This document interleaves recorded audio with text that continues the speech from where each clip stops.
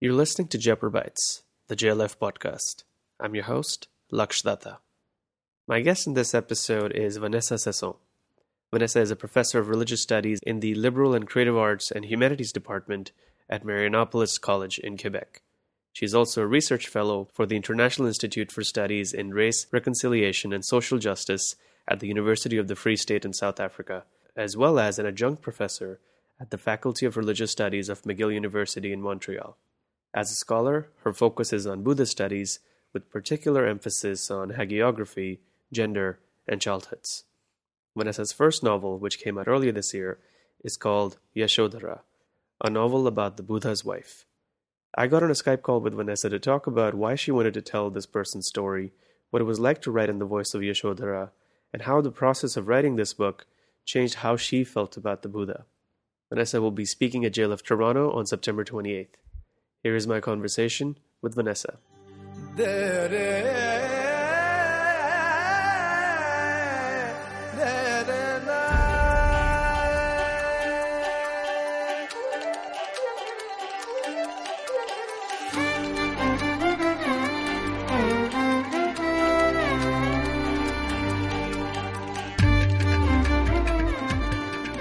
Given that you've spent this 20-year career in academia talking about teaching religion and talking about all the aspects of Buddhism and everything, was this an interest that developed early on for you in your teenage years, or did you want to become someone completely different when you were 15, 16? So I'm actually a scholar of comparative religion, but my focus has been Buddhism for most of the 20 years. When I was 15, 16, I never even imagined my future, to be perfectly honest. I had no plans I didn't know that I wanted a family or didn't want a family, never planned on becoming a teacher or a scholar. I feel like I just kind of walk forward and my life unfolds as I'm walking. So it's very rarely planned, but somehow when things arise, they work if I work hard enough at it. So I didn't have any plans to do this. I was very happy as a scholar. I'm still a scholar of religious studies. I love the academic life. It's an amazing life. It's a privileged life to learn and build on learning and to share that with students and to think it through in your writing is a really extraordinary experience. So this isn't so much a departure as it is a new way of engaging with my scholarship. And I never planned on writing fiction. It's just kind of the door opened and I walked forward is a little bit more like what happens. That tends to be how my life works. So at one point in my scholarship, I had to ask myself the question, is there another way to do this? There's a formula to academic writing. And you get used to it, and then you get quite good at it if you practice it enough. And, you put in your research, you ask a certain question, you phrase your sentences in a very particular way, and you back up your research. And so there's just kind of formula to being an academic that is precise, and I appreciate it. But there's also something stilting about it if you do it too long. And so there was this question of, is there another way to take all of this learning and engage it? And just literally one morning I woke up and I thought, well, what if I wrote it as a novel instead of writing it in that particular formula? And then I just did. What was it particularly about her in the research beforehand? What was it about this woman that made you feel like someone has to tell this story and that person's going to be me? I don't think I phrased it quite that way in my head because that would have been quite presumptuous. Right. It wasn't that I need to do this and no one else can. Yeah. But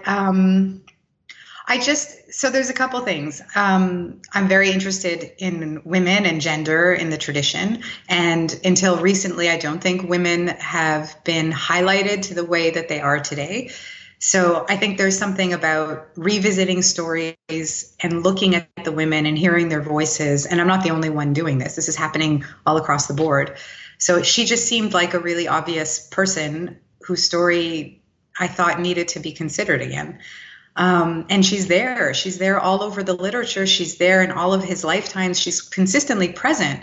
But somehow we just don't seem to really pay attention to her. Like the most common thing that people said to me when they heard about my project or they asked me what I was working on was, I didn't know the Buddha had a wife, which is what really quite heartbreaking because he had this wife for thousands of lifetimes and in her spinal, and he devastated her. How is she forgotten in this way? So she just seemed like a story that really needed to be thought about again. And I just wanted to think about it. It wasn't so much I need to be the one telling her story, but more I just want to take some time and think about her, and we'll see where it goes. You in the introduction to the book, you specifically mentioned that this isn't historical fiction, but this is a word that I had never heard before, but I'll try to pronounce it right. You said that this is hagiographical fiction. Okay, so hagiography is a sacred telling of a story. So we have a historical telling where we're trying to get to the facts of what may have literally and materially happened. But religions are full of hagiographies, which are imagined stories, magical stories, sacred stories in which a character is idealized. So when you tell the Buddha's life and you look at the early texts, those are hagiographies. They're not necessarily historically true. They are telling the imaginings and the devotions of a tradition about their idealized character. So when I said it's not historical fiction, it's because we don't know that any of this happened. We don't know what's true and what's not. We have so many texts in Buddhism, right? And they all compete and conflict. And there's just this huge reservoir of material where the tradition just keeps telling its stories in new ways. And these are hagiographies. And so what I've done is been inspired not by the history, but by the hagiographies. That's what helped me tell this story. So it's magical and it's romantic and it's, extreme in terms of the palace life being so closed off. I mean, a lot of these things probably historically didn't happen. But so it's just engaging with the sacred narratives. But if I take the sacred narratives, what do I see when I look for her? That was really the question. Where is she in these stories? And she's there. Let's now talk a little bit about the actual structure of the book itself. Why did you choose to use the first-person narrative? And how did you outline the story in terms of these are the aspects that I want to hit? Because the book is told from her point of view at specific chapters in her life. So what was the decision making behind that? Well, the decisions, as a writer, you probably have experienced this also. The decisions are kind of organic most of the time, where as you try on different things, you change and you shift and you discover the process as you're in the process. I'm sure there's some writers who are very methodical about it and have a structure ahead of time, but I tend to be a bit more messy about it. So I just have to kind of go into the water and see what it feels like. And certainly it felt like I just felt like I wanted to become her. If I was really going to know this story from a different perspective, if I was really going to leave the academic world behind, then I wanted to go all the way. So in the academic experience of writing, you're trained to stand outside of an experience and to watch from the outside. So if I stand outside a particular text and I look into it, what do I see? And I try as best as I can to be objective, knowing that I'm never going to be fully objective, but trying to be objective and standing outside. What I wanted to do here was completely switch my experience with the story. And so what happens if I dive inside the story? And to dive inside the story, I have to become it. And it seems the most natural thing for me to become her. So I took on her voice and I lived a story that I have been studying for over 20 years in a totally different way. And so that's also why I feel like this is a building on my academic experience, because I was still in the process of learning it. It wasn't, I'm abandoning my academic training for something new. It was, my academic training has taught me to ask questions. And so now I want to ask a whole new series of questions. What does it feel like to be inside the story instead of standing outside it? What will I learn? And I learned so much about her story that I don't think I would have realized if I had continued standing outside it. So that was what I was hoping for, is to learn it new. And what I saw when I became her is how sad the story was, which I think when you stand outside it, you're focused on the Buddha. He's the hero. He's Mr. Magnificent who learns something and walks away and has this amazing journey where he goes off and achieves this great awakening. So great for him. And he does this for the whole world, so he's wonderful. But what was it like to be his wife? What was it like for everyone who loved him, who hoped he would stay? this experience of his renunciation is wonderful for him, but it's devastating for everyone else. And when you start looking at the stories, you realize the authors knew that. The authors of all of this literature, they express the king's pain and Gautami's pain and her pain as Yasodhara. Like, everyone is devastated that he left. And so there's this huge heartbreak, like a whole pile of broken hearts left behind for him to pursue his journey.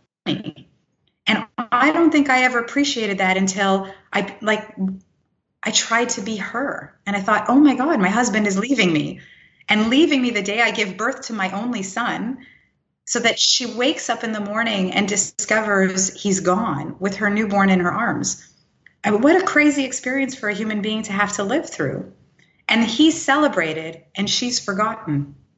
I don't think I ever appreciated the emotional depth of this story until I started engaging with her and not just appreciating how amazing his insights are. It's a very different experience.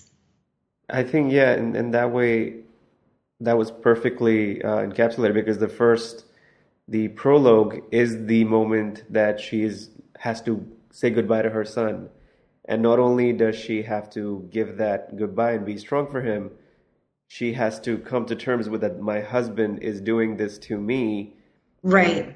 I'm now It's part awful. of doing this to my son, because he doesn't know why his mother is not going to be there for him because of this enlightenment journey that he has to go through. Right. When you were, like you said, you had to become her to tell this story, how do you think in the process of doing the actual writing, when you had to type in her voice, how did the person that you are, how did Vanessa get affected over that period? And what was, I guess, the pre-writing and the post-writing differences in you as a person? It was very intense. It was the most intense experience I've ever had writing. I think because so much of academic writing is about pulling yourself away. I've learned to stay separate. You never really are. I'm always looking at things from my own perspective, but I have an experience of being as separate as possible. And here I wasn't separate at all. And so the merging between me and her, even though she's a product of my own imagination, was really profound and very intertwined. And so I don't know how much of her is me and me is her, but I was deeply affected by her. And I had periods of time when I was writing where I would go to sleep and her voice was still talking, and I would imagine, the characters were all swimming in my head. I couldn't shake any of the characters. They were so alive that I was just deeply embedded in all of it. The part that was really hard for me was that I became really angry with the Buddha for a long time. Right. As I was writing it, the more I experienced how difficult it was for her as I was understanding it, and based on all of this literature, the more I just couldn't believe what a horrible husband he was. Right. And I knew that I had to make my peace with him if I was going to finish the book properly. So I had my own emotional journey with him where I was quite upset with him for a long time, and writing about him coming back and saying, now I have to take my son with me. Yeah. That was the hardest part of the book to write, because I was so mad at him. I couldn't figure out how to make him seem reasonable, because he wasn't reasonable. He left her and then he comes back and takes her son. And so I had to write that chapter about 20 times until I could finally get to a point where I understood him, because I knew I needed to understand him. But Right. that was the biggest challenge. It wasn't becoming her. It was becoming at peace with him. Mm-hmm. It was very difficult. It was never had an experience like this before. Yeah. And it seems like, again, just as a writer to writer thing, sometimes you definitely hit this moment. Like, whenever I choose to tell a story where I don't like an aspect of a character, like, because you want to write, you want to be happy, but sometimes you put yourself in this place where you realize that, wait, I'm making myself angry and sad by choice because of this aspect of the character that I have to tell right now. And it feels really weird in that moment where you have to remind yourself that, no, this was my plan. I wanted to do this. And now I have to see it through. I have to do the character justice. You have to tell the story in the right way so that people don't think that you are tarnishing God's image, but you're telling the story from this perspective that people hadn't really considered before.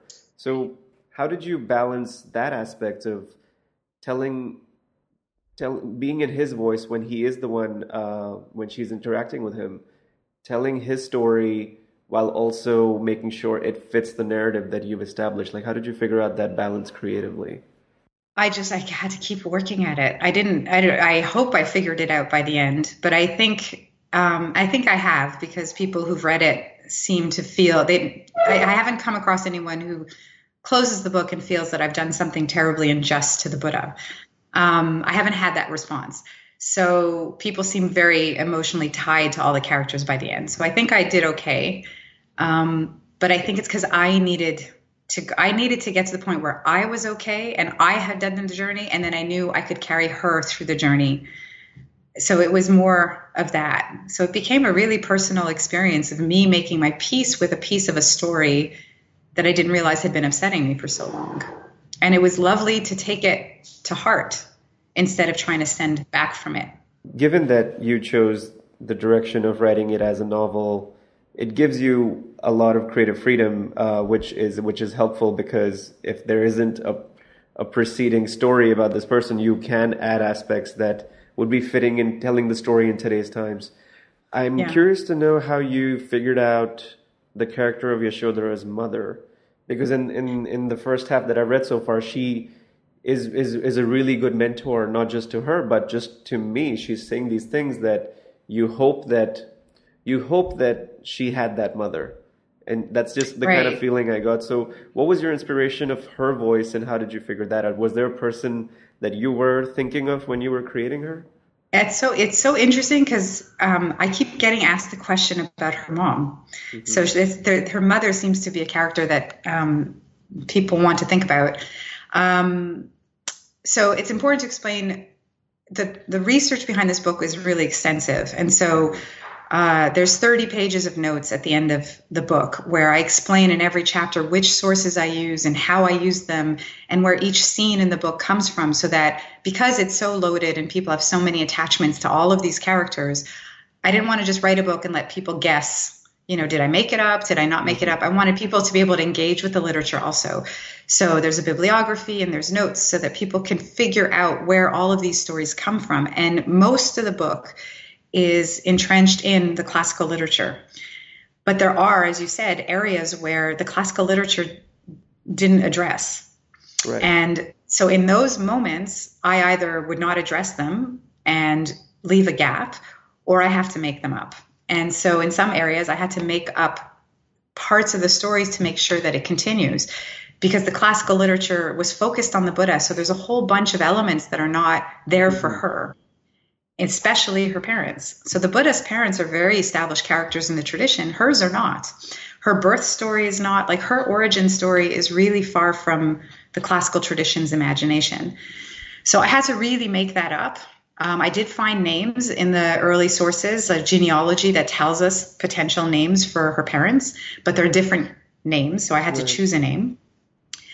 But the parents, the reason I built the parents the way I did is that I came to the conclusion that if she's a formidable person, and she had to have been a formidable person, Yasodhara, because she was the Buddha's wife, and so she couldn't have been nobody, then she must have had a formidable mother, because that's how it works. Mm-hmm. And so, sometimes it doesn't, granted, but I just thought an amazing character like her deserved an amazing mother. Right. And so I just needed her to have someone really strong to look up to help her build her own strength. There's one particular chapter that I wanted to discuss because of it pulls from another mythological tale, which is the Ramayana, the chapter about Shurpanakha. Can you talk about who she was in the Ramayana mythology and how you chose to tell that story in context to Yasodhara's experience of seeing her on stage? So if you could talk a little bit about that process of that chapter. So a lot of the stuff that I needed to do with this book, a lot of the imaginings had to happen with the early parts of their lives. Yasodhara is really strong in the literature once she's married to the Buddha. So from that point on, the sources tell us a lot about her. And so I had to fill in a lot of those blanks, as I was saying before. And I wanted to create a world of happiness, a world of enthusiasm, because it's what breaks afterwards. And so I want to build up that enthusiasm that then is going to be torn apart. And so I had to imagine a lot of scenes of what it would have been like 2,500 years ago, when the two of them would have been high caste or royal characters living a privileged life and getting to know each other. And so what did they do in those days? And I imagine they must have watched plays and enjoyed performances, because there's so many performing arts in the Indian tradition. And that must have been part of their experience. So I took what I know of the ancient Indian tradition that is still being practiced in contemporary experiences and just wanted to place them in a world and give them experiences together. The Ramayana I have threaded throughout the novel, because I think there's such an important parallel between the Ramayana story and the Buddha story, and the notion of abandonment of a wife. So I decided that if they're going to have a play that they're going to watch, it would have to be a piece of the Ramayana, but they can't watch the whole Ramayana because that would take a year. So I decided that they were going to have a really long and slow experience, as is still practiced sometimes in southern India. And they're just going to see a section of the Ramayana.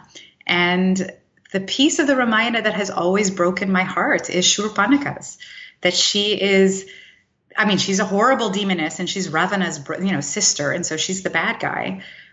And she's normally, especially in the North, told as a bad guy, as a, terrible character who deserves her punishment.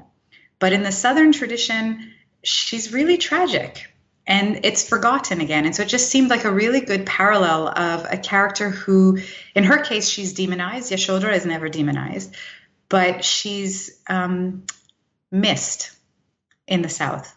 We don't notice her. And then in the South, it's tragic. She loves Ram and she loves Lakshmana and she wants desperately for one of them to love her back. And it's so sad.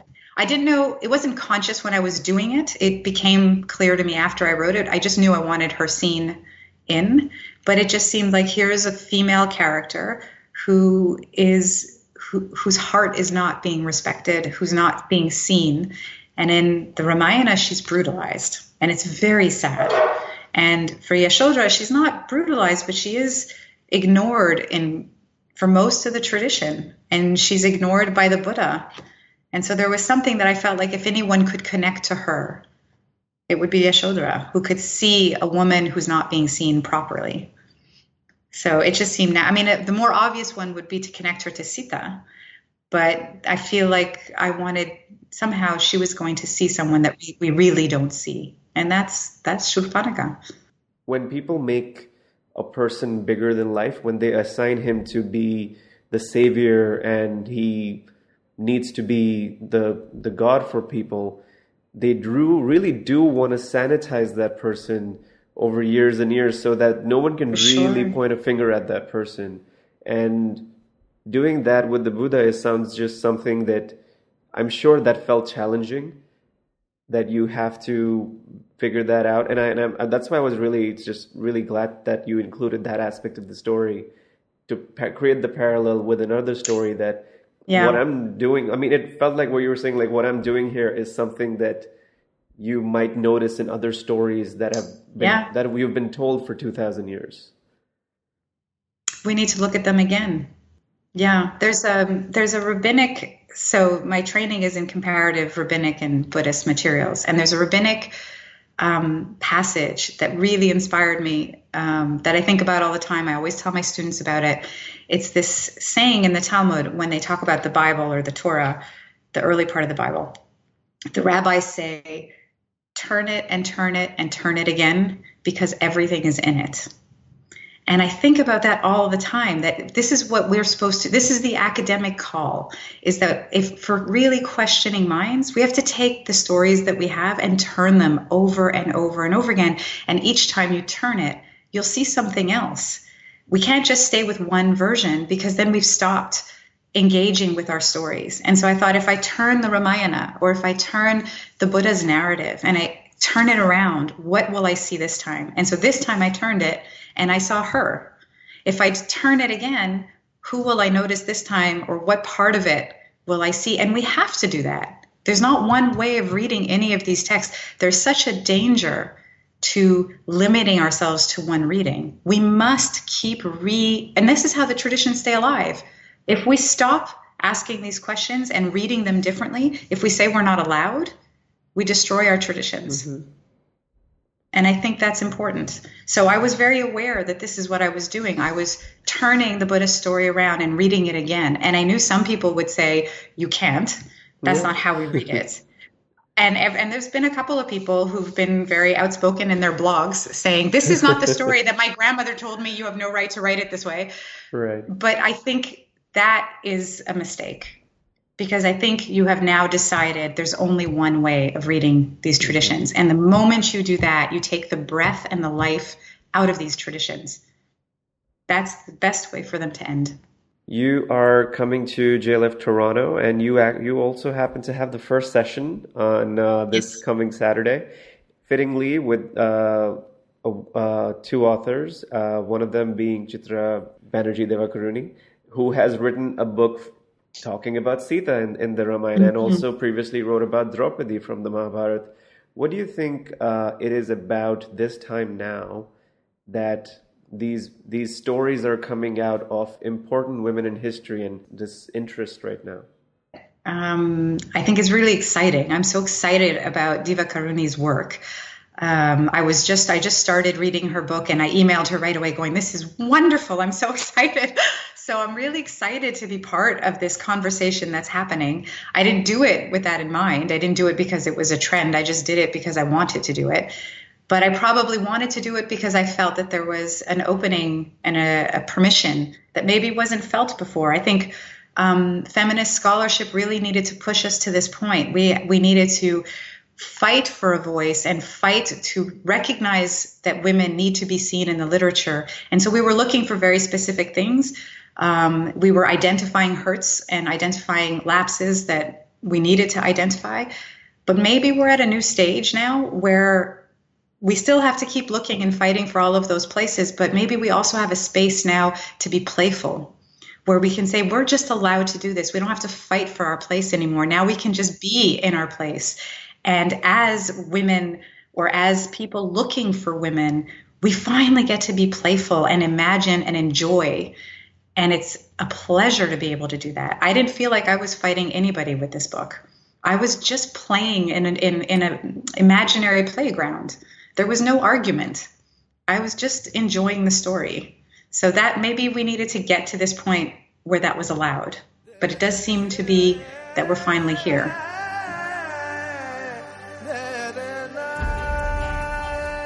Thank you for listening to Jaipur Bytes. This podcast is produced by Launchora, a storytelling and creative learning platform, in association with Teamwork Arts, the producers of the Jaipur Literature Festival. If you haven't already, do subscribe to our show wherever you're listening to this podcast.